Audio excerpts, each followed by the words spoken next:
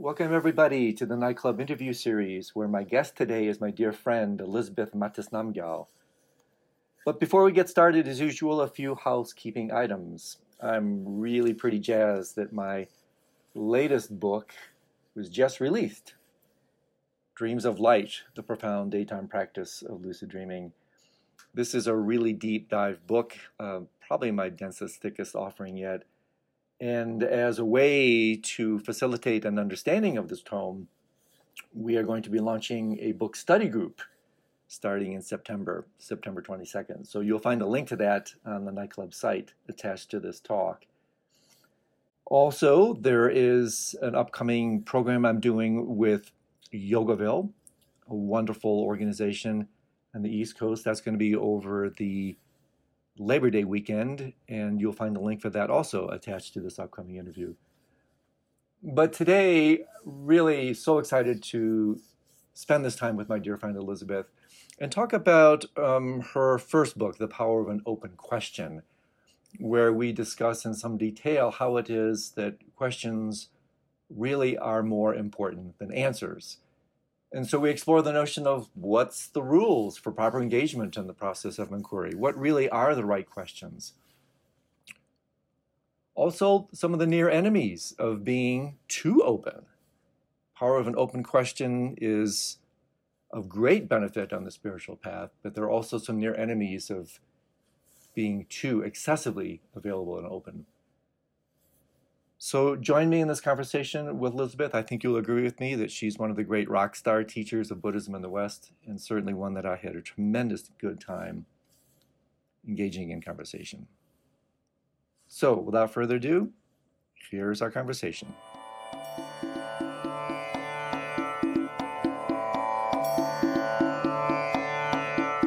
Hi, everybody. Andrew Holacek here. And I often say this when I bring my guests on, I'm super excited, but today I'm like really excited because one of my favorite people on the entire planet, Elizabeth Mattis Namgyel, has agreed to spend some time with me. And full disclosure, I really adore her. I've known Elizabeth for decades, and she truly is one of my absolute favorite people on this entire planet, as you will see or hear in the time that we will spend together. And so as usual, I will read a brief introduction about who she is, and then we're just going to jump right in. So Elizabeth Mattis Namgyel has studied and practiced the Buddha Dharma for 35 years under the guidance of her teacher and husband, Dzigar Kongtrul Rinpoche. She is the retreat master at Samten Ling in Crestone, Colorado, and has spent over 6 years in retreat. She holds a degree in anthropology and an MA in Buddhist studies, teaches throughout the US, Australia, and Europe. She's also the author of The Power of an Open Question, The Buddha's Path to Freedom, and most recently, The Logic of Faith, The Buddhist Path to Finding Certainty Beyond Belief and Doubt. And so, Elizabeth, thank you so much for taking time to spend with us. Really, I've been looking forward to this for so long, and I finally get you for an hour or so, and so I'm just thrilled. Thanks so much, Andrew. I'm so delighted. I haven't seen you for so long, so we're really due for a conversation. And you're one of my most favorite people to have a Dharma conversation with. We've had absolutely. So many over the years. Yeah, I so appreciate it. And I have both your books. I've read them both. They're just absolutely wonderful. And even though they're relatively short, there's so much profound insight in these books that, with your permission, I just want to concentrate or focus on the brilliance of your first book, The Power of an Open Question. Oh, okay. And then maybe, selfishly, you'll give me a chance to bring you back in about a year when we can and talk about your second book. But what I want to do, I do want to situate this a little bit. So I'm going to indulge just for a second to talk about this theme of openness, because this really is the narrative that I want to unfold and unpack with you. And so I do have a few kind of preparatory comments, and then I'm going to throw this completely in your direction so that we can start to unfold some of these ideas. But this idea of opening is a massive one, especially for me. And in fact, I looked up some of the etymologies, the origins of the word Buddha. And of course, it's famously, most archetypally translated as like the awakened one. But there are a number of scholars that also refer to the Sanskrit root budh as the opened one, or to open up. And so I find that such a compelling rendering of that term. And I think for so many reasons that I hope to bat around with you today.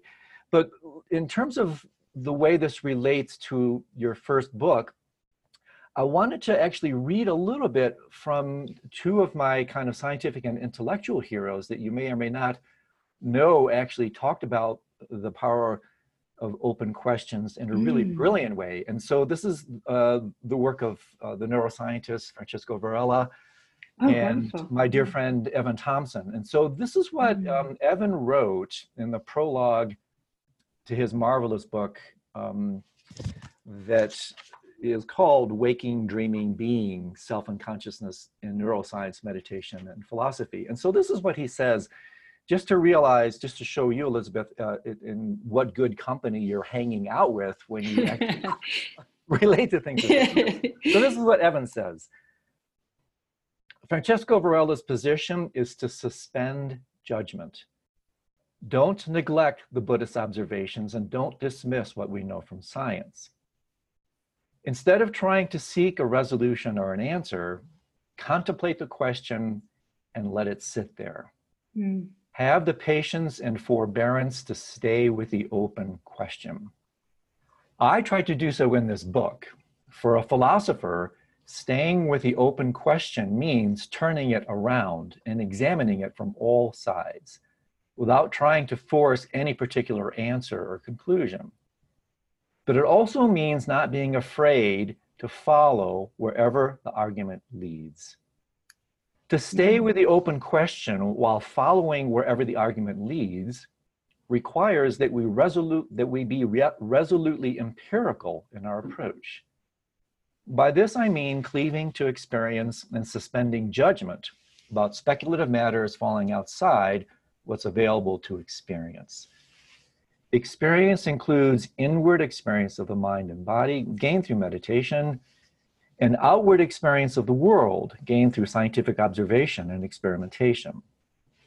In neither case can there be genuine knowledge without communal testing and agreement on what the valid findings are.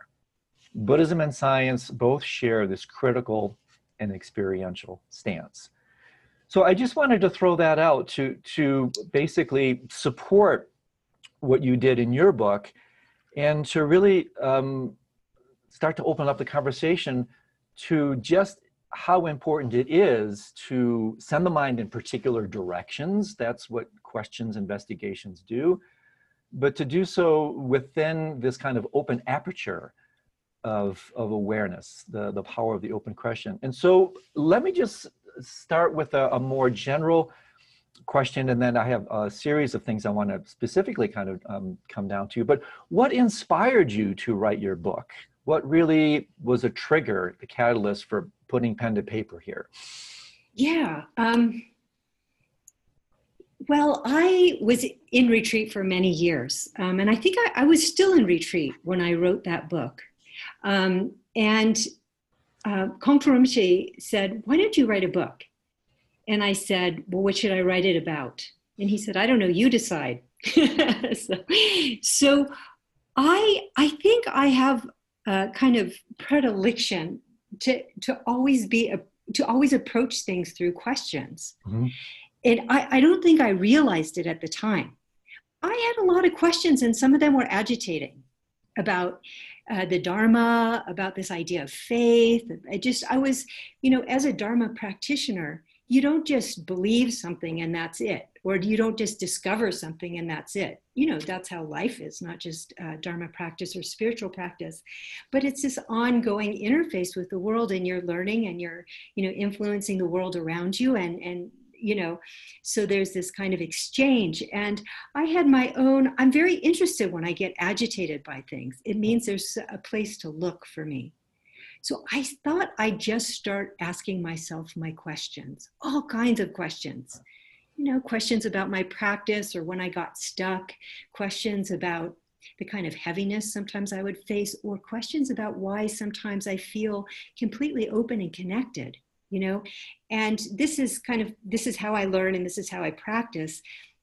So what I did was I allowed myself to write this book while I walked. Mm. And I walked, I live at the western slope of the Sangre de Cristo Mountains. So my backyard are these, 14,000 foot peaks. And so I can walk up, anywhere. So I spent a certain amount of time every day walking through the mountains. I'd start at the base and I'd ask myself a question, and I just allow the information to reveal itself to me.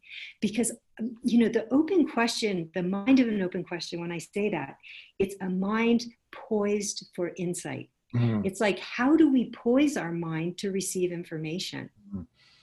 I don't think that I'm ever going to find a definitive answer to anything, actually. So when I use this term open question, this is just like a metaphor for a practice mind, the mind that engages the practice itself, the spiritual practice or the spiritual quest. So it's a mind of inquiry, right? When we ask a question. So a lot of times when we ask a question, we already have an answer. Right. We already have an idea of what we think it should be, and then we just wait to hear what someone else says. And then we argue with it, the answer that they give us. But what I came to discover is that actually you can poise your mind in that open and curious way. And when I do that, I really enjoy my mind. And when my mind is shut down around an answer, I find that I immobilize my intelligence and my creativity. Yeah. So that's the open part. And then, so the open question means that you're actually poised for a surprise. You're curious and you're searching and allowing. And I do find, we often think open is very vague. Yeah. And question is ignorant. But in fact, what I found is if we can protect ourselves from being a knower, we don't fall into extremes of belief and doubt, which I think are the two, the Buddha taught about belief and doubt when he talked about eternalism and nihilism. Yeah. Belief shuts you off from learning. Doubt also, when I say doubt, I don't mean just intellectual skepticism like inquiry, but I mean shutting down. Like your beliefs, when your beliefs don't hold up, you fall into doubt. There's this kind of binary relationship that you never get anywhere. So anyways, I don't know if I answered. Yeah, no, that's great. I have to toss into the mix. It's really interesting when you were talking about walking up into the hills because, I'm a Gemini. I love word origins. And actually the origin of the word open is connected to the word up. And I mean, how interesting is that? And I also thought of that in relation to Khenpo Rinpoche's book, It's Up to You, in terms of I like love that. Yeah. open to you. So I think it's lovely, isn't it? That opening the mind in this regard also is an invitation to receptivity. It's really an invitation to insight because, almost by definition, the egoic way is contracted, closed down, self-righteous, defensive, offensive, and the like. And what really struck me about what you're doing with your book is how historically resonant it is in both Eastern and Western thought. Socrates knew how to ask the right questions. And in fact, he asked them to the extent that it cost him his life. The Buddha was, I would say, and I'm very curious to see how this lands with you, Elizabeth, I think the Buddha was much more interested in questions than in answers. Yes. And I think wouldn't it be fair to say that it's more important to question our answers than to answer our questions? I mean, isn't that really a fair way to work with the spiritual path and inquiry altogether? Very fair and also effective. It's the approach that we need. And, I think it's so true that the Buddha taught in relationship to questions. He taught when asked a question. And I often think of, for example, the Heart Sutra. The Heart Sutra is a response to the question of Shariputra. Right. He asked a question and he opened up this whole incredible description of the nature of emptiness for everyone.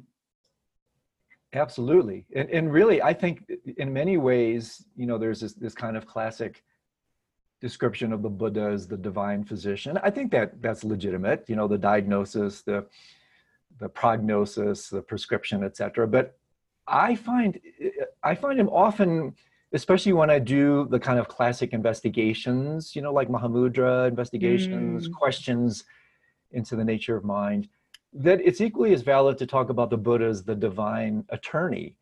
And that That's cute. in many ways, with these really skillful questions, he leads the witness. Yes. It's like the questions are such, and this is where the real discoveries come from. They don't really come from being spoon fed. They come from sending the mind on this kind of really scientific journey, where then the insights and the ahas come within your own, and that's the real power. Mhm. And so, with that in mind, what are some of the other right questions? I mean, when someone is on the path, um, what are the best ways to even ask the right questions? Yeah, this is what I find very interesting because in a certain way, I don't think there are any right questions. I think they're just your questions. Mm, But what I do notice for myself, and I think interesting, one of the things I like about my mind or I like about other people's mind, I think we're talking about the best part of one's mind: openness, curiosity, interest, mm, humility. These are things, don't we all like that in ourselves and others? It's like almost a refuge, this kind of mind. Um, but I always say, identify your questions, and sometimes your questions are where you get stuck. mm, You know, what's uncomfortable for you? mm. um, I have questions come up constantly, and I'm always going into them. And sometimes I have to laugh at myself because it's like I always have to go really into things. Sometimes I struggle and grapple a lot with things, and then I come out the other side, and it's like I've done. I don't know. Somehow I've worked it out, and I'm open to that process. You know. So I never would want anyone to think that they didn't have a valid question. It's like Mhm. wherever you something doesn't seem to be working or something that agitates you. For example, I didn't even when my second book, The Logic of Faith, I was having some questions and I feeling some discomfort around the word faith.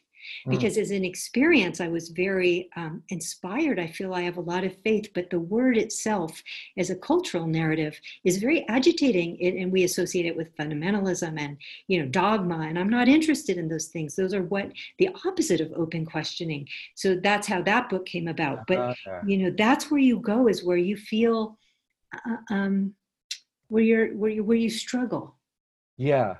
or Yeah. that's how I see it. Oh, I think that's really fantastic. And so you started to kind of hit on this, but what kind of guidelines for engaging, rules of engagement? What are the proper guidelines that you've discovered for working with a proper question? You mentioned just a few, but tell us a little bit more about how you work through Mhm. contemplation, through formal practice, maybe even through dreams. When something Mhm. really lands with you that you want to investigate, what are the rules of engagement for Mhm. types of processes? Yeah, there's a couple things I do. It's a good question, Andrew. And one of the things is that I look at the question in a way that it really means something to me. Um, I really ask it from the heart. The thing about faith was something I really needed to understand. Or there's just things in the world right now, in particular, the things about race too, for me, really provoke a lot, and I have a lot of questions. So I come from the heart, and it feels like a prayer. It Mm, feels like I'm having a conversation with the world. Do you know what I mean? mhm. I feel like it's not like it's a theistic kind of asking. I just know that I can't separate myself from the world in which I live. Mm, And I know when I ask a question, I always get a response. yeah. I don't even like the word answer. I know I Yeah. asked you if I answered your question, but actually, Right. I always call it questions and responding, Hmm. because there is no determinate answer to anything. But I know if I open my mind and I have that open question, and from the heart, I ask what I'm curious about, the world will respond to me always, Yeah. always. Yeah. And that's the magical part of it. it's not really magical because it's like you're leaving yourself open to Hmm. see something. Yeah. So Yeah. it could have been all around you the whole time, but you frame your world in a certain way that way. And another way I approach things, and this is maybe where we both have something in common, I always look things up in the dictionary. Right. If I have a word, I usually start looking up a word and seeing, because we assume language is not a determinate structure. It means different things in different contexts at different Absolutely. times for different people. So like I opened up the term faith, for example, and there's so many opposing views. And from there, it helps you look at your assumptions about it. And then you also have to look at your own experience. Mm. So it's fascinating, I think, to start looking at language, because language really defines what we see. And, we think that things are limited to what we think about them, but life bursts from the seams of our ideas. Beautiful. Yeah. Life, life is like the territory where the words are like the map. Yeah. So the map is one dimensional or abstract, whereas the words are like, wow, everything's coming alive. So, I don't know, this book you recommended to me, Andrew, Fuzzy Thinking, I think it Oh was, yeah, fuzzy Bart logic Costco, and yeah, Fuzzy fuzzy Logic, logic and Fuzzy fuzzy Thinking. thinking. Yeah, beautiful. I always read the books you recommend to me, by the way. They're Thank you. always amazing books for me. And this book I read, and in it, Bart Costco is paraphrasing Einstein when he said, if something is 100% true, it doesn't describe the world. Isn't that beautiful? Yeah. It's so beautiful. That's a little bit of emptiness there, Yeah. moving out of like concepts and limitations in that way, and seeing that things are not limited to what you think they are. Life is so full and so incredible. And if you think about it, then what we're talking about now is the object, or the nature of the object, the nature of the world that we experience. What kind of mind can understand that things are not limited to what we think about them? Yeah. Is only an open question mind. Yeah. Yeah, that's beautiful. And so when you ask these questions, and I completely relate to what you're saying, Elizabeth, the world responds in kind. Do you find that you're more actively looking for, this kind of symbolic guru, or you simply just find um, your the world just speaks more directly as a response? And does this also register, for instance, in your dreams? I mean, have you had any Yeah. experience like incubating a dream, seeding a dream with a Yeah. particular question? Have you worked with it in those lines as well? Yeah. Good question. Well, I feel it's more of a direct communication with the world in which I live. And it feels very respectful of the world. Hmm. Like I have definitely decided that the world is my teacher, Hmm. because I have a mind of an open question. That poises your mind to see the world that way. Yeah. And whether things are difficult or painful, or beautiful, whatever, because a lot of times the more difficult things that occur in one's life are the greatest teachers of all. So, I mean, this is what a Buddhist practitioner, this is how to practice. This is the spirit and attitude of practice. So how we poise our mind for insight, in this way, then the world becomes your teacher. Like if you think you're a victim of the world, then the Right. world is your enemy. Yes. But if you think the world, I have a friend, she's a beautiful Afro-Cuban artist. She teaches at Vanderbilt. Her name is Maria Magdalena Campos Pose. If anybody has heard of her, she's something. Anyways, she says, I see the world. She says, the world is magical. And I said, that's because you see the world is magical, Yeah. And Yeah. it's very true for her. I Isn't it? mean, everything she does is like magical to me, this And so, woman. and to what extent do you, because you're so fortunate to have, well, and also I'm sure there's a handful of challenges, being so intimately connected to your teacher, who's also your husband. Mm-hmm. To what extent do you still ask questions of others, like Control Rinpoche? I mean, you have this beautiful kind of engagement with the phenomenal world, but to what extent do you still go directly towards sources of authority like Control Rinpoche? Yeah. Well, he's very interesting. I think he's a part of the reason that I think the way I do. He's written that book, It's Up to You, but he's also very inquiry oriented. And, I've been a student of his for 35 years. Mm. And boy, have I had a lot of teachings, both within the household context. I mean, there's so much training involved, but also just very traditional teachings and also middle way teachings, which have a lot of, also the teachings in the Vajrayana too, have a lot of inquiry-based meditations.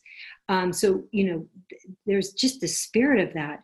But he has taught and taught and taught. And at some point I noticed he pulled back and made us rely more on ourselves as students. Yep. He'll teach formally, but he doesn't.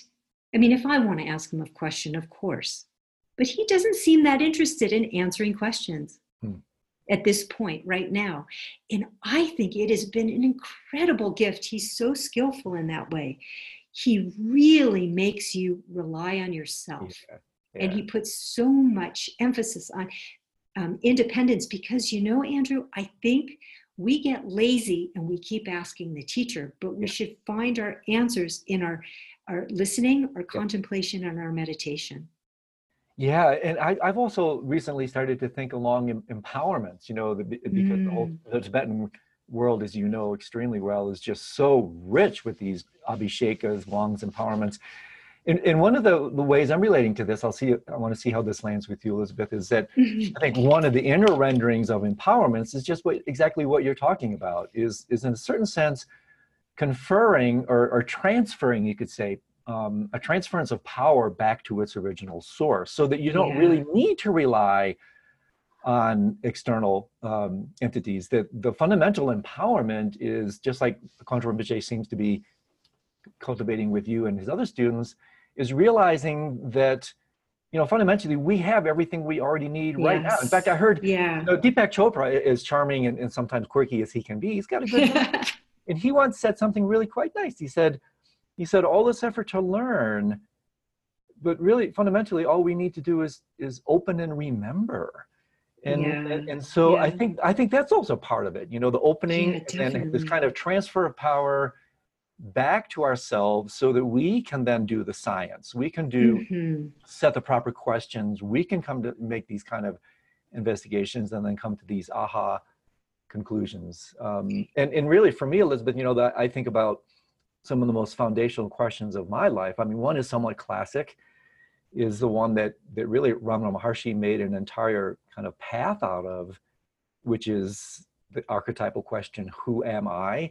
I mean, that's been a monumental kind of query in my life. And then somewhat akin to that I learned in my 3-year retreat was, where is mind? Not what is mind, but where is mind? Where, yeah. And I find that. So do you have archetypal questions like that yourself that you're either comfortable sharing or willing to share with us, those that continue to poise your mind in particular path-oriented ways? Yeah, well, I think, through inquiry, I actually think these teachings, like these questions like who am I or where is the mind, we have an actual method for very directly relating to those questions. We look in this tradition. Like let me just talk about the Mahayana middle way tradition. Totally. Of course, now this is also holds true very much for Mahamudra and Dzogchen teachings, although those often happen within the context of a transmission from a teacher, which is very direct and very, there's a certain kind of very subtle communication that goes on between teacher and the student when the student is really ready for something, ready to see something. But in the Sutrayana tradition, or the Mahayana tradition, the middle way tradition, we have actual, what we call analytical meditation. It sounds so horrible, doesn't it? Who would want to do an analytical meditation? But what I'll say about that is, actually, that agitated me, the term analytical meditation. So I started to look into that word, to analyze it. I guess I'm analytical after all. So I opened up the word, and what I found is that the Greek root for analysis means to loosen or set free. Ah, beautiful. And so what are we doing here? We usually, like, analysis has some problems. It's like sometimes it feels when we're analyzing something, we reduce it to dust, Yeah. Yeah. Or it could be like we're doing a search on the internet and we're trying to find the best medication or for something, and we end up with too much information. Yeah. That's because both times we're looking for answers. I think that's hard, determinate answers. And of course, in a world of relative relationships, you don't have determinate answers. It all depends on the context and the person, especially with medications. It's so complex, as you know. Oh yeah. So we do a practice that's called I call it looking and not finding practice. That's what I would call analysis. Is we're looking for a self, or we're looking where the mind is, or we're trying to find something that is a truth and is always true. So such a thing would have to be a singular or whole. Like if something is to be a thing, it has to be a singular or a whole. It can't be made of parts. So for example, me, I'll just use myself as an example. So who am I? This is your question, or no, not your question that's interested you. Well, it all depends. In relationship to my son, I'm a mother. In relationship to my mother, I'm a daughter. In relationship to when I go into a store, I'm a patron or a customer. When I go to the doctor, I'm a patient. Who I am is all changing in the context of relationship. So I'm not a singular whole. And then if you look at we can look at our physical bodies. The only reason we can move is because we're made of parts. The body is always trying to find balance in the field of gravity, and it's doing so, and it can move and function because it's made of parts. Yeah. So when we start to look, can we find a singular whole? We can't. Everything is made out of parts. Even what we call an atom, and I looked that one up, it means something that can't be broken. How much has come out of an atom in the 1950s? Right. I think it was called the particle zoo. We have quarks and neurons and pluton, whatever, strings. You know more about that than me. But all I know is a lot of theories have come out of that. So as long as you say there's a singular whole, it can be broken because it has sides. Anyways, this is you could get really deeply into this. So we can't say things are a singular whole, and we can't say things are permanent either. So things are not singular or permanent because everything is in a state of flux, because things are interdependent and moving and changing. And we can't say that there's anything that exists in and of itself outside the nature of contingent relationships. Yeah. But we look and see. Can we find something singular? Can we find something permanent? Can we find something that exists in and of itself outside the nature of relationship? And we can never find. Yeah. We can never find anything. So who am I? We can't know. But this is what I say sometimes. I say, I don't want to get too metaphysical or something here on the, on a talking. It's okay. You abstract. Can. Okay. Go for it. But I say, we often think of ourselves as a member of a family or a member of a community or, a citizen of a town or a country. But actually, what is our biggest citizenship? What are we really a citizenship of is the nature of infinite contingencies. We are a nature of infinite relationships. Yeah. And so when we realize that that's who we are, we can't find a singular, permanent, or independent thing, but we can say this. We are a member of this nature of infinite contingencies, and everything we do matters. Yeah. Because if everything is contingent, then we're part of this sensitive system that affects others. But Absolutely. That also, if that's our true status as a being, then we also can't find a singular, permanent, or independent self. Yeah, boy, that's beautiful, Elizabeth. And a couple of things come to mind. One is your beautiful maxim, everything leans. I mean, that's such a beautiful way of talking about it. But let me ask you this. So when we look, let's take this particular investigation. In a certain way, we kind of, spoiler alert, the traditions say in experience eventually will bear out that not finding is the best finding. Mm-hmm. But more specifically, as authentic investigators, how do we then honestly register the so-called answers? What's the proper holding environment for an answer? Because sometimes, and I have some follow-up questions here, sometimes the answer may not be what a particular bandwidth of your identity wants to hear. So maybe give us some advice about proper holding environments for answers, especially those that reveal harsh, noble truths that may not be that comfortable to the old ego structure. Yeah, there's something about what we're talking about here that's very interruptive to what we would consider the system of ignorance or delusion, a confusion about who we are, Yep. So I think sometimes it's very important to say that if, everything is interconnected, everything we do matters. For one thing, it gives us an identity as a functioning human being. Mm-hmm. It gives us instruction to be kind, to be compassionate, to be careful about how we live our life, not to be vague. It's like, actually, it seems like this what we're talking about pulls the rug out because you can't find a singular, permanent, or independent being there. Mm-hmm. But actually what it does is releases us to really be clear. Like if I'm a mother in relationship to my son, it's good that I know what that means.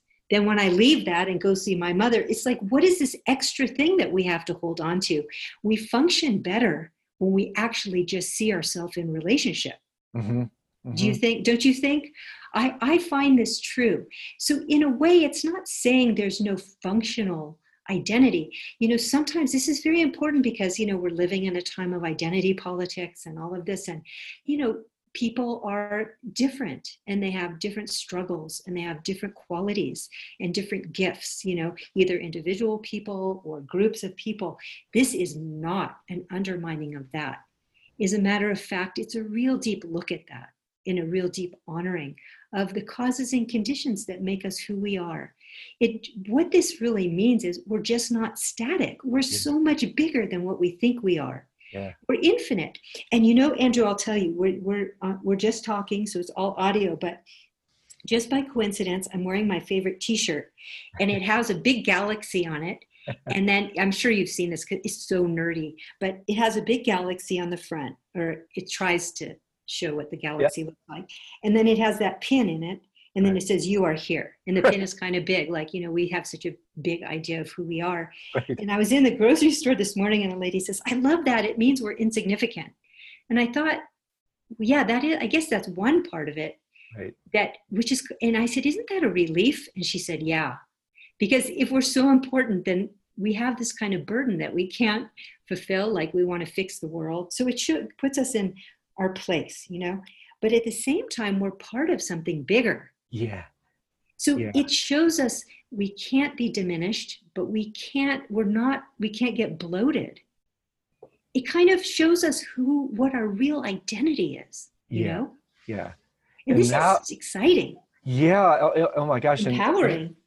And now we're getting to the second phase of what I wanted to talk about. So this is a perfect segue into that, which is not merely just the power of open question, but the power of openness altogether.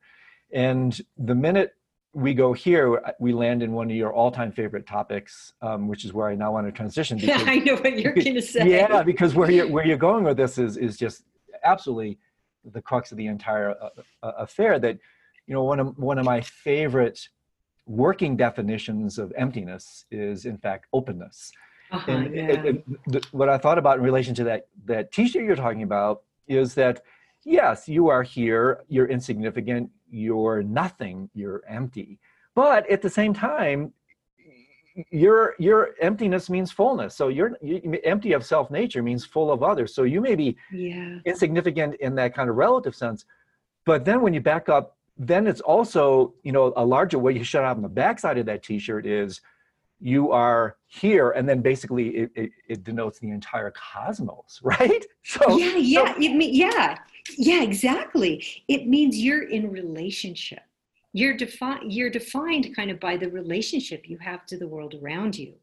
You know, it means, yeah, that you know, if you don't make yourself a thing, which is an interesting phrase that we use. You know, we say if somebody's about to kind of freak out, just say, don't make it a thing, don't make it a thing. Like we want to reify or concretize an experience. If we can bear the nature of infinite relationship, Yeah. and not close down around the object, which is a definition of practice, Yep. we can access what's creative and most intelligent and most humble and connected about us.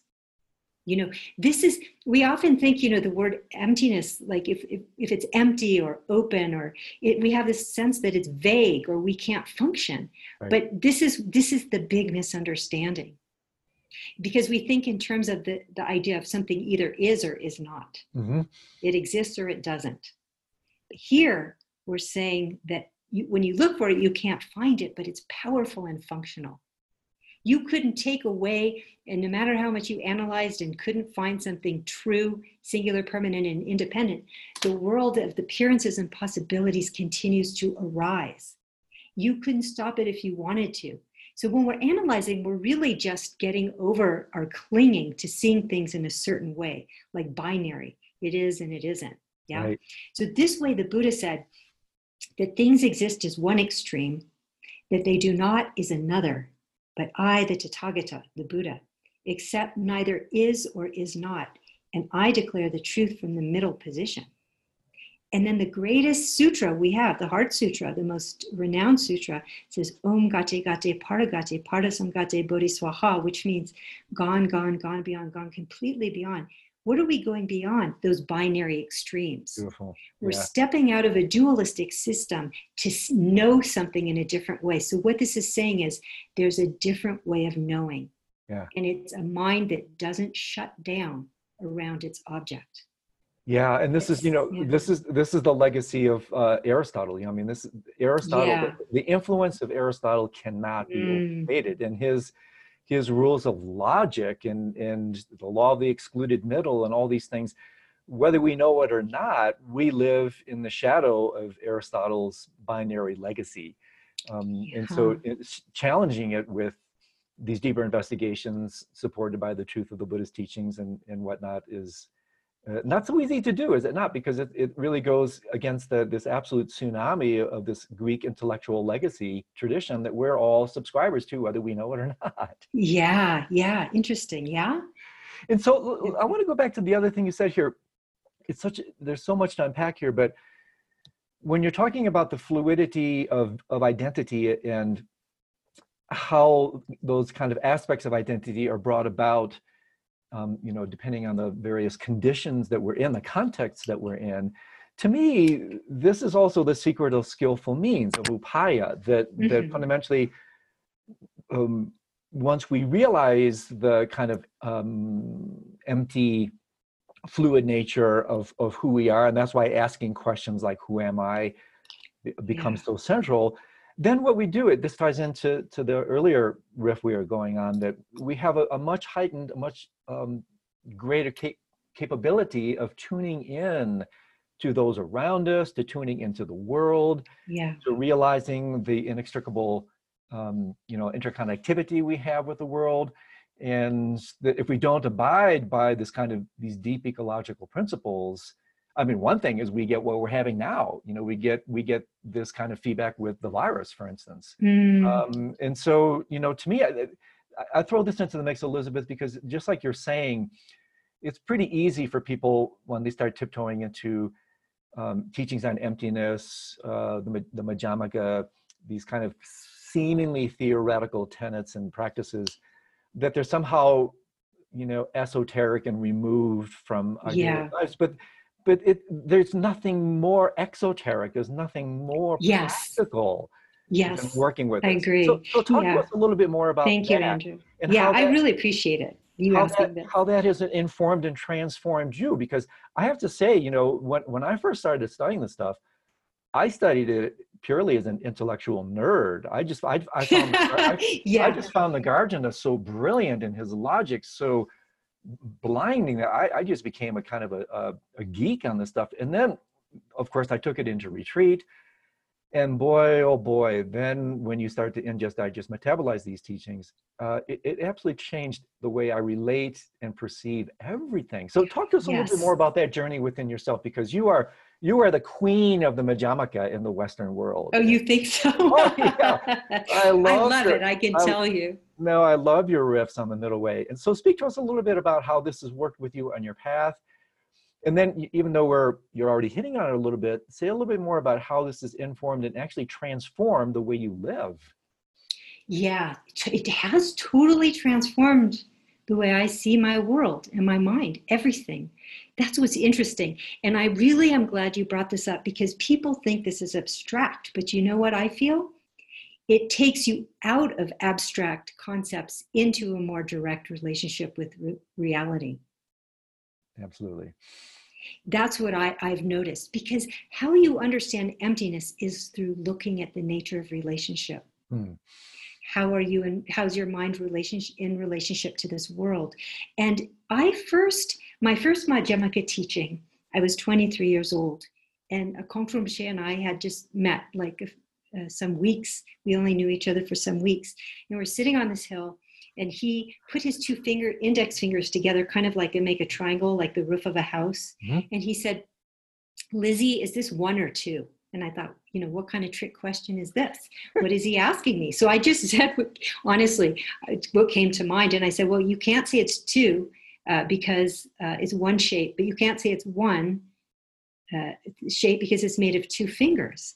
And he said, that's great. He was really happy. And I thought, like, what the hell does that have to do with spirituality? Right. And he never said anything else, right?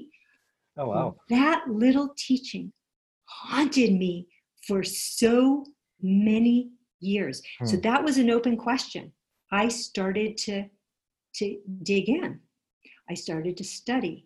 And I tell you, I really had to work hard, to kind of understand what he was getting at.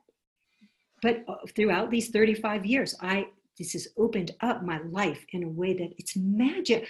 I want to say it's magical because it opens up that kind of where I think everybody understands what it means to feel connected, to feel humble and interested. Like, I think people don't pay enough attention to the state of their mind. But if they did, they would recognize that these are the qualities that are really, really precious. Open, connected, humble, intelligent, insightful, all of this. And when you look at other people's mind, don't you like somebody who's like that? Or do you like a knower who thinks they know?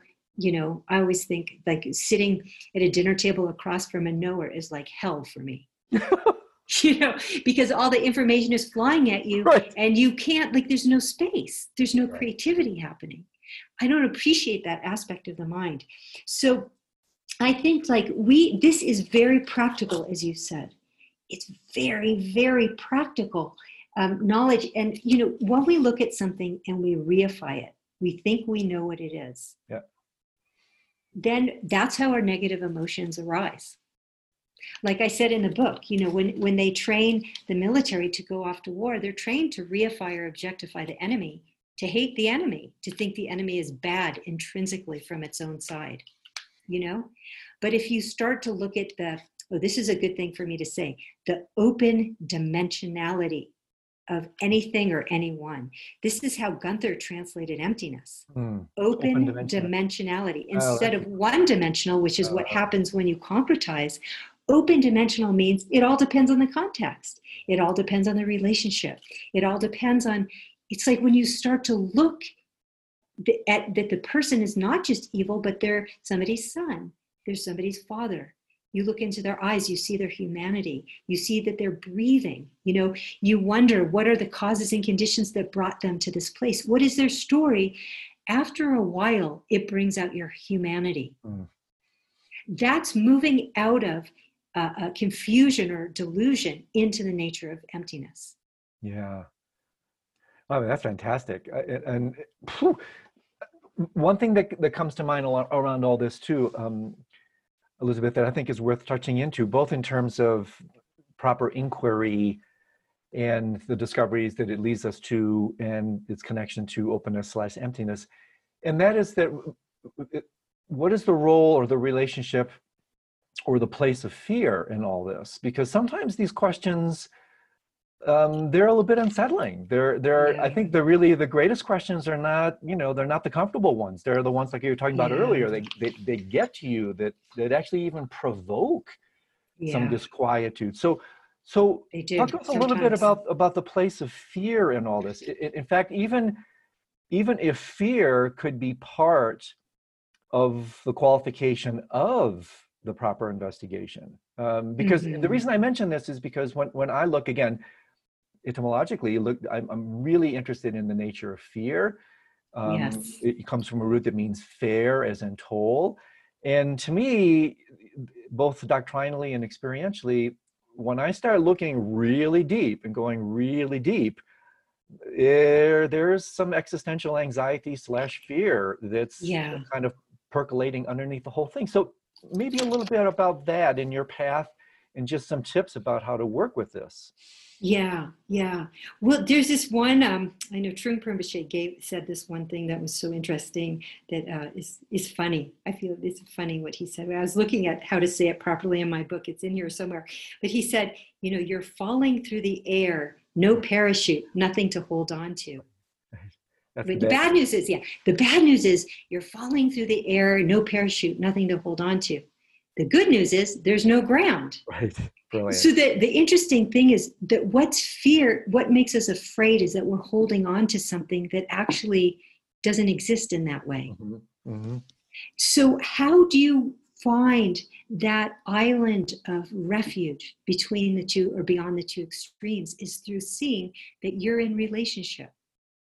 Do you see what I mean? If you're in relationship, it's not that you exist independently because you're in a relationship. But you can't say you can't exist either, because here, behold, the world of appearances and possibilities is functioning in this extraordinary way with so much pleasure and pain and all of that, beauty and grief and all of it. It's happening. So, I think fear comes from clinging. Yeah. That's what the Buddha says, if that things exist is one extreme, that they do not is another, but I, the Tathagata, accept neither is or is not, and I declare the truth from the middle position. So on the Buddhist path, from beginning to end, whatever you're practicing, it all has to do with finding out how to be in relationship to the world around you. So one way is to examine and investigate the nature of reality, which is more of what we've been talking about, which I like to say, looking at things realistically. Yeah. The other aspect of Buddhist practice has to do with how do we treat others? How do we treat ourselves? What kind of activities bring joy to us and evoke compassion and interest and understanding? And we're doing these relational practices that nourish and guide us and hold us in the boundaries of our intention. So there's two things happening at once always. There's looking at the world through the the relationship. Like you think of relationship as warm. People kind of hang out in the emptiness side. They forget that things are empty because they're in relationship. Because things are leaning, they don't have a singular, permanent, intrinsic identity because they're leaning. However, it's because they are empty that things are empty that things can arise. Because if things were independent or singular or permanent, they'd be inert. They couldn't move. That's right. So you see the irony of this, that the fear actually is displaced. Yeah. It comes from misunderstanding. So I think, you don't have to jump into emptiness. Just slowly practice the Dharma, slowly learn to cultivate and move out of the contracting into the self. Because, when we talk about holding to things as intrinsic and holding tightly to the self, it's not just conceptual, it's energetic, it's emotional, it's visceral. You know what I mean? Absolutely. And as we serve the world, as we extend kindness, as we care about others, we're actually stepping out of that contraction into the nature of contingent reality. And as we move out into contingency and understand our true identity and our true citizenship, that's what it means to walk into the nature of emptiness. You can't separate relationship and emptiness. It's like water and ice. Absolutely. It really just couldn't be said any more elegantly, Elizabeth. So as we continue to tout openness in all its manifestations, what are some of the shadow elements? What are some of the near enemies that can booby trap us? I have this kind of maxim, very common one: wherever you find light, you will find shadows. Yeah. The brighter the light, the darker the shadow, and openness is pretty bright. There's a lot of light here. So Yeah. talk to us a little bit about near enemies, places where spaciousness, openness can transform into spaciness, that sort of thing. I mean, where are I some of the see. traps in this journey of opening? Yeah. Well, there could be traps in the journey. I don't think there's traps in the ability to rest in the nature. Mm-hmm. If you're able to bear the nature of infinite nature of contingent relationships, Mm-hmm. it's like let me just give an example, but then I'll address that, because I think it's such a good question. It's like it's hard to bear pain and it's hard to bear beauty. Both equally, I think. It's hard to stay open in the face of pain and beauty. Like, we think, well, pain is hard. We understand that. But what do we do when pain arises, or when there's something we don't understand? We either try to fix it. And I'm not saying we should be inactive. I think we should respond 100%. But when I say fix, I mean the idea is to bring it to a static state of peaceful equilibrium, which is not possible if everything leans, right? So we try to fix it. Then when we can't fix it, like it's like a foreign aid, somebody going off to like a Peace Corps workers, they get very disappointed because they go into a village and they try to fix something, and then it's so complex. There's so much complexity. They're people, humans. They have their own culture. So it's so lively, so you can't fix it or change it in a static way. We get disappointed and we fall into despair, or we check out. That's what we habitually do when we see pain. When we see beauty, it's like you want to capture it. You want to take a picture. You could hardly just sit there and look at a mountain. You need to sketch, do something with it. Or sometimes we just have all kinds of feelings of dissatisfaction around our experience. So I think that what this is saying is that the ability to bear both pain and beauty, to be able to accommodate all experience without shutting down, that's the practice. And that's the experience of emptiness, or prajnaparamita. I don't think it has a shadow place. Mm-hmm. Because it accommodates shadow and beauty. It doesn't discriminate between that in a way. It utilizes everything to open and allow it to open it up and reveal it to you. So in that way, I wouldn't say there's shadow. On the path, however, there's so many pitfalls. Like, you might think, oh, everything's empty, so it doesn't matter what I do. Right. But we would say because everything's empty, it means it's in relationship. And if everything is in relationship, everything matters to what you do. Right. You have a bigger sense of responsibility. Or we associate emptiness with nothingness, like a vacuum. Uh-huh. But life doesn't happen in a vacuum. That's just a concept. And we've never even experienced nothingness, but we still fear it. Yeah, absolutely. So this ties into what I thought was one of the best sections in your book that also ties in to what's happening in the world right now, which is that section on digesting experience. And I thought that was really beautiful, where really what you're talking about here is our capacity to digest both pain and beauty. And honestly, I play with this a little bit now, Elizabeth, using the idea of authentic consumerism. That this is genuine consumerism. Everything else is a mere substitute. It's basically distraction therapy. It's avoidance strategy. But fundamentally, to me, it seems like what we want to just consume properly is the full experience of life itself. And the reason I toss this into the mix now is because, we're living in a time that could not be more charged with the virus and the political Yeah. upheaval and the social unrest and the racism. And I mean, everything is coming to the surface.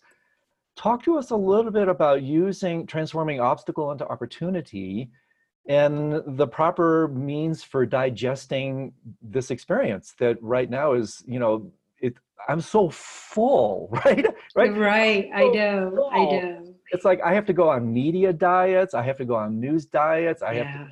I have to titrate my experience. So talk to us a little bit about the processes of digesting experience and how this relates to what's happening in the world today. Yeah. Well, I think there's a relative aspect, and then there's a bigger kind of, I mean, relative is big too. You said sometimes you have to go on a news fast. I do too. I totally have to. And in fact, I don't even watch the news. I have some friends who are really discerning, and they just send me articles every day. So Mm. I don't have to, it's already been kind of sorted through for me, and I just rely on them. But I think we need to look at our life, and we have to organize our life in a way that's nurturing and sane and healthy for ourselves and others. And I think, the Bodhisattva path has a lot to do with that. I mean, I think everything is important: the way we eat, the way we treat each other, the way we look at ourselves, being kind and gentle and loving. And I think every day we need to look for opportunities to serve. We need to, if we can't find a place to serve, we can pray for others. We can wish others well. We can do things remotely. I just think we need to look at ourselves as a citizen of all relationships, Mm. And I find all day long, there are ways in which I can serve, even living out in a somewhat remote area that I do. Of course, I have my mom that I have this great opportunity of, I can serve her. She's in hospice, and, I go to spend overnight and, feed her. And it's like an honor, for me. It's hard sometimes, but it's an honor, to do that. But also with like the bees in my garden and the bugs and I don't know, it just, every kind of being you encounter, and not even beings, it could be plants, it could be just respect for the world in which we live. Because the more we respect it, the more it nourishes us and the more it seems sacred. So there's that part of it. That's we need to create a container. We can't just throw ourselves out there and say, this is life, and digest it. Right. You have to have I don't know, boundaries. The word boundary is just a way of organizing life to be sane. Mm-hmm. Mm-hmm. I think I'm going to do this, I'm not going to do that. And, to really be mindful and discerning about what's helpful and what isn't. And then the bigger thing is to maybe train yourself to relax so that you can let things arise without being reactive. So that's what meditation is. It's everything we've been talking about. If you poise your mind to be open, usually when we're sitting in meditation in the beginning, when things arise, we either want to suppress it or put a lid on it, or, we decide whether it's good or bad. We spin out into thought, we try to avoid it. But meditation is the ability to relax and allow things to reveal themselves to you, because you don't know what it is unless you do that. And Absolutely. that's really what this is all getting at. And then how, here's an interesting thing in terms of like potential near Mm-hmm. enemies around all this, Elizabeth, is, I mean, there is a place for drawing lines. I mean, Mm-hmm. and again, what I'm clicking on here is being open enough to realize on one level, the irreconcilability of being both open and closed. That there Mm-hmm. are times when we have to say no. There are times when we have to draw boundaries. We have to draw lines in the sand. And so, to me, it's like, the brilliance of openness is having a mind and heart large enough where seemingly irreconcilable tenets can actually be witnessed, can actually be lived. That Yeah. we can be open, we can be closed, we can live in these two dimensions. And I mean, even biologically, if we didn't have this, we are open systems, but we do have skins. Yeah. Our cells have membranes. There are Mm-hmm. boundaries, and yet those boundaries bump up against each other. And so maybe talk to us a little bit about that, working between those two it's like kind of the middle way thing. Middle way not meaning finding your way between them, Exactly. Yeah. but basically somehow transcending and including or being able to Yeah. embrace both. Yeah, exactly. When I think of open, I guess, sometimes I guess we can think of it's almost like the sky. It doesn't create or destroy anything, it just yields. Um, but what I think, what I'm talking about here is when the mind is poised as an open question, it's extremely discerning. Mm. I think clear discernment and skillful means comes from what we're talking about. This is where, again, it gets a little dualistic, like it's either opened or it's restrictive. Right. And open means that anything can happen. And restrictive means you have to make some things not happen if you can, I guess. Mm-hmm. But I think when I talk about open, to me, the experience of being open in this kind of way means that the natural creativity is released, natural insight, natural skillfulness is created. And skillfulness requires creating boundary and, making decisions and making choices. So openness is not just this kind of vague, anything can happen kind of hippie type of openness. Mm-hmm. This is like who we are at the height of our intelligence. And I feel when my mind is open, I'm at my clearest. Choices come to me, things come to me. I write a book based on having an open mind. That's where the creativity and the kind of knowing comes from. So there's this tendency to think that openness disables our intelligence, whereas here in this tradition, what we're talking about, and openness is just a word I'm using. It could be prajna. Right. I'm talking about prajna. Is really the open question is prajna, and why I don't just say open, but I say question too, is because a question is always discerning. Mm. It's not just anything. It's very specific. Absolutely. There's discernment involved.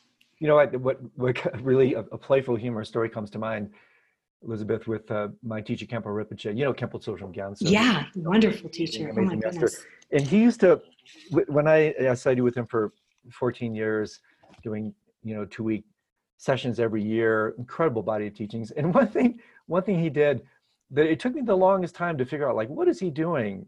It ties into what you're talking about is he'd be riffing along and then he would just, the translator would do his thing and then he would stop and he would literally open his mouth. His mouth would like drop open and he would sit there with this completely vacuous look in his face. And sometimes this would last 20, 30 seconds, a minute. And then all of a sudden something would,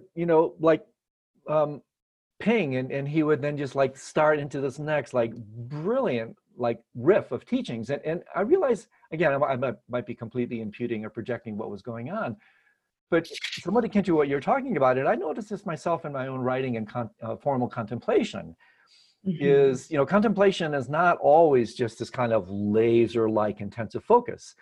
It's almost a little bit like hitting the gong with the clarity of the investigation, the question, setting my mind in that way, and mm-hmm. then resting in the openness of the hum, right? And then what I figured Rinpoche may be doing is simply, like the image came to mind, is that he opened his mind, like this complete, utter, tranquil pond where there isn't even a ripple. And then all of a sudden, some insight from who knows where. I mean, maybe Padmasambhava, maybe Manjushri, maybe the Buddha, who knows? Yeah. Some little pebble would drop into his mind. And then all of a sudden, he was off on the next kind of level of insight. And I have found that this type of my own practice, that this type of openness and receptivity to the little droplets that arise in my own mind, has helped me tremendously with insights, where it's in a certain way I step aside, I step outside and just allow this natural openness. Exactly. Where then this kind of little flash pebble, whatever you want to call it, all of a sudden, oh, there it is. There it is. And exactly. it very much feels like it's not coming from me. That on one level, that's no surprise because there is no me, but I think you get what I'm saying, right? I totally get what you're saying. Yeah, it doesn't come from a knower place. Right. And this is what, like, I'm kind of arguing against, is that being a knower is not really true insight. There's another way of knowing, and this is what we're trying to access. So you're talking about something that people have known, like the muse, Yes. right? Yes. What happens when we step aside from our own egoic process and allow the tremendous relationship we have to the world of infinite contingencies to reveal itself to us? And we're not one and we're not two from the world. We arise, the self and other, inner and outer arise independence, and there's this creative process that needs to happen. So we have to let it. And practice is a lot like that, and creativity is like that. And we should be living our life as a practice, and allow for creativity as part of that practice, like how we respond to people, how we make choices, how we look at the world. We're trying to access the best of what we can access in our own being.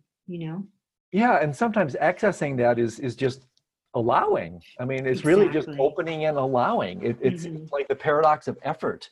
Exactly. That in many ways, we talk about the irreducible instruction being one of openness and relaxation, and then you have the the oxymoron or the paradox of the path. Well, where's the role of effort? And for me, Elizabeth, I wonder how this lands with you.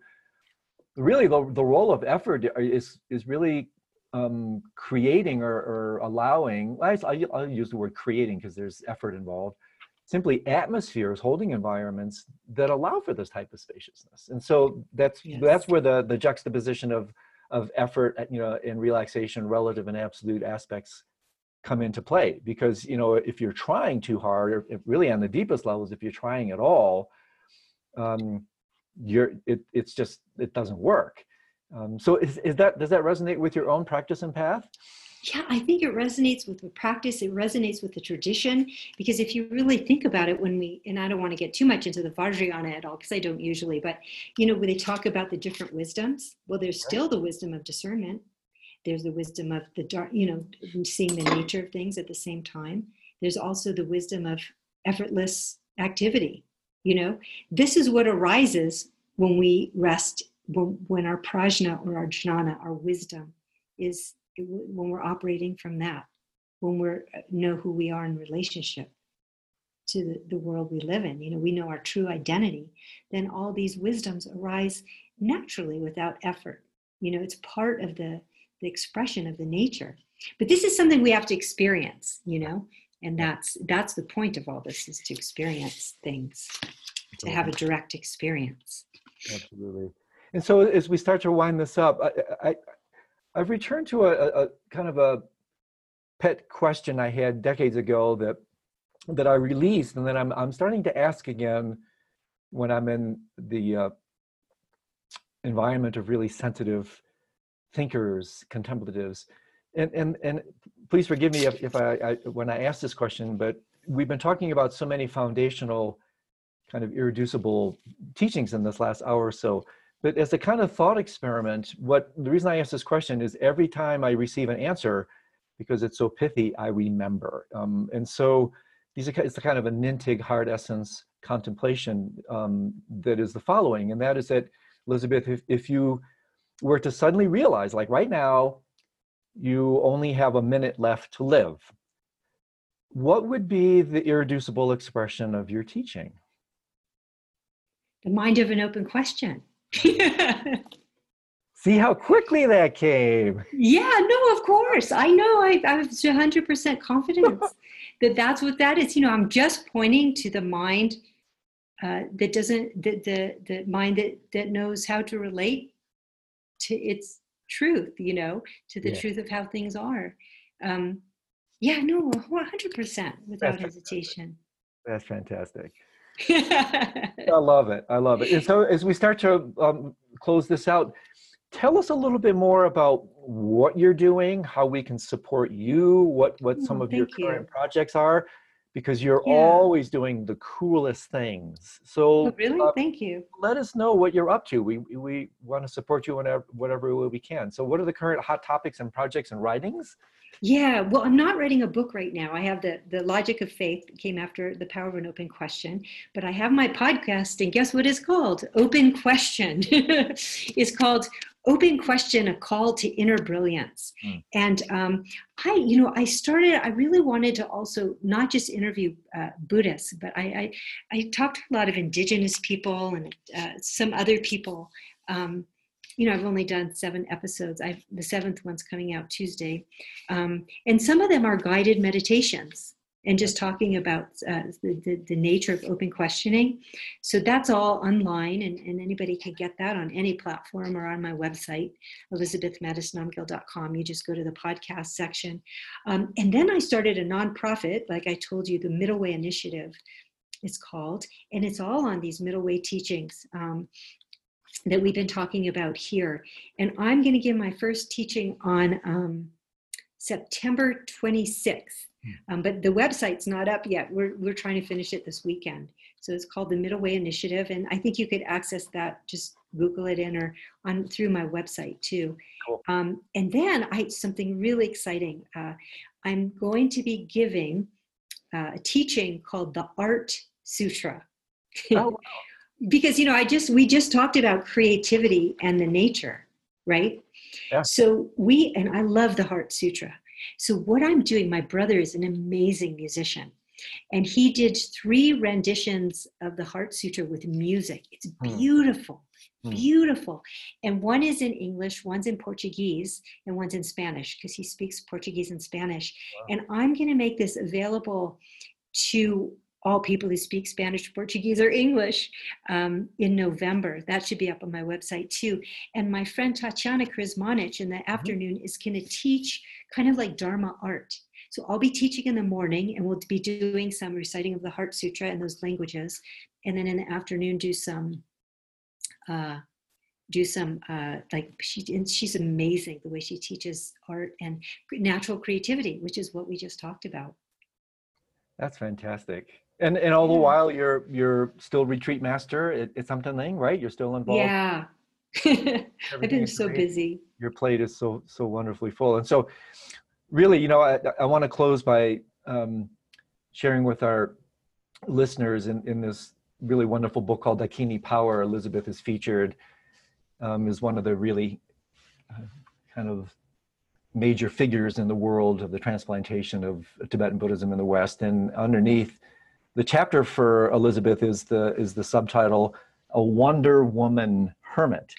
And I think that's so funny. You really are the Wonder Woman. It's such a thank you. That's so sweet. You bring so much to this world. Your brilliance illuminates everybody who's fortunate enough to be in contact with you. So big thanks for me and from all of us in our community. And I will definitely bring you back, because I really want to get back in and discuss with the kind of time that warrants the topic, the logic of faith, because this book also, in a relatively short, set of pages, hits on some really important points. And I didn't want to dilute what we're talking about today with the richness of that book.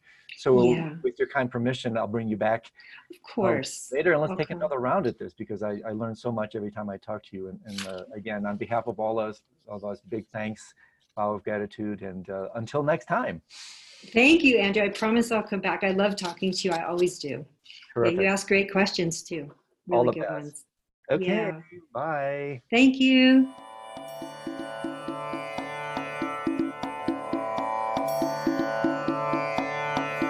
Well, that wraps up for today. I wanted to thank Elizabeth for joining me, and especially I wanted to thank all of you for joining us. If you like this episode, be sure to check out all the other offerings on Nightclub. But until next time, pleasant dreams.